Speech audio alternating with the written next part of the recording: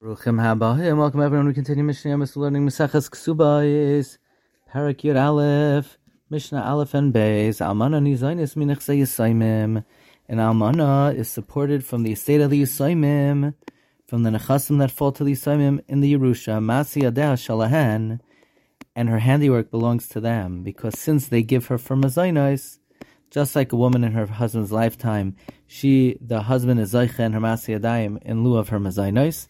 So to the Yarshim get her Ma'aseh Yadayim for feeding her. Ve'in chayavim b'kvarasa, they don't have to bury her. Yarsheha Yarshik Subasa, her inheritors, who inherit her Ksuba, they're the ones who are chayavim b'kvarasa, they're the ones who have to bury her. Mishna Beis. Perek Yudalef Mishna Beis. Almana minha erisin, Almana, whether from erisin. Almana, bein minha erisin, bein minha nesun, and Almana, whether from erisin or from nesuin, moicheres shalai bevezdin. She could sell the Nichsei Bala for her Mazainos or for collecting her Ksuba, and she does not have to sell it in Bezdin. The reason is, Ein Adam Reisla Shetes Bezdin. The person doesn't want his wife to have to be disgraced by going to Bezdin. Reb Shimon says, no, Minha Nesuin, if she's an Almana from Nesuin, so she's selling for food, Meicher Shalai Bevezdin. She sells not in Bezdin.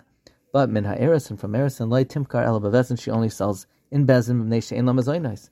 She doesn't get Mazainos, and her sale is only for collecting her Ksuba.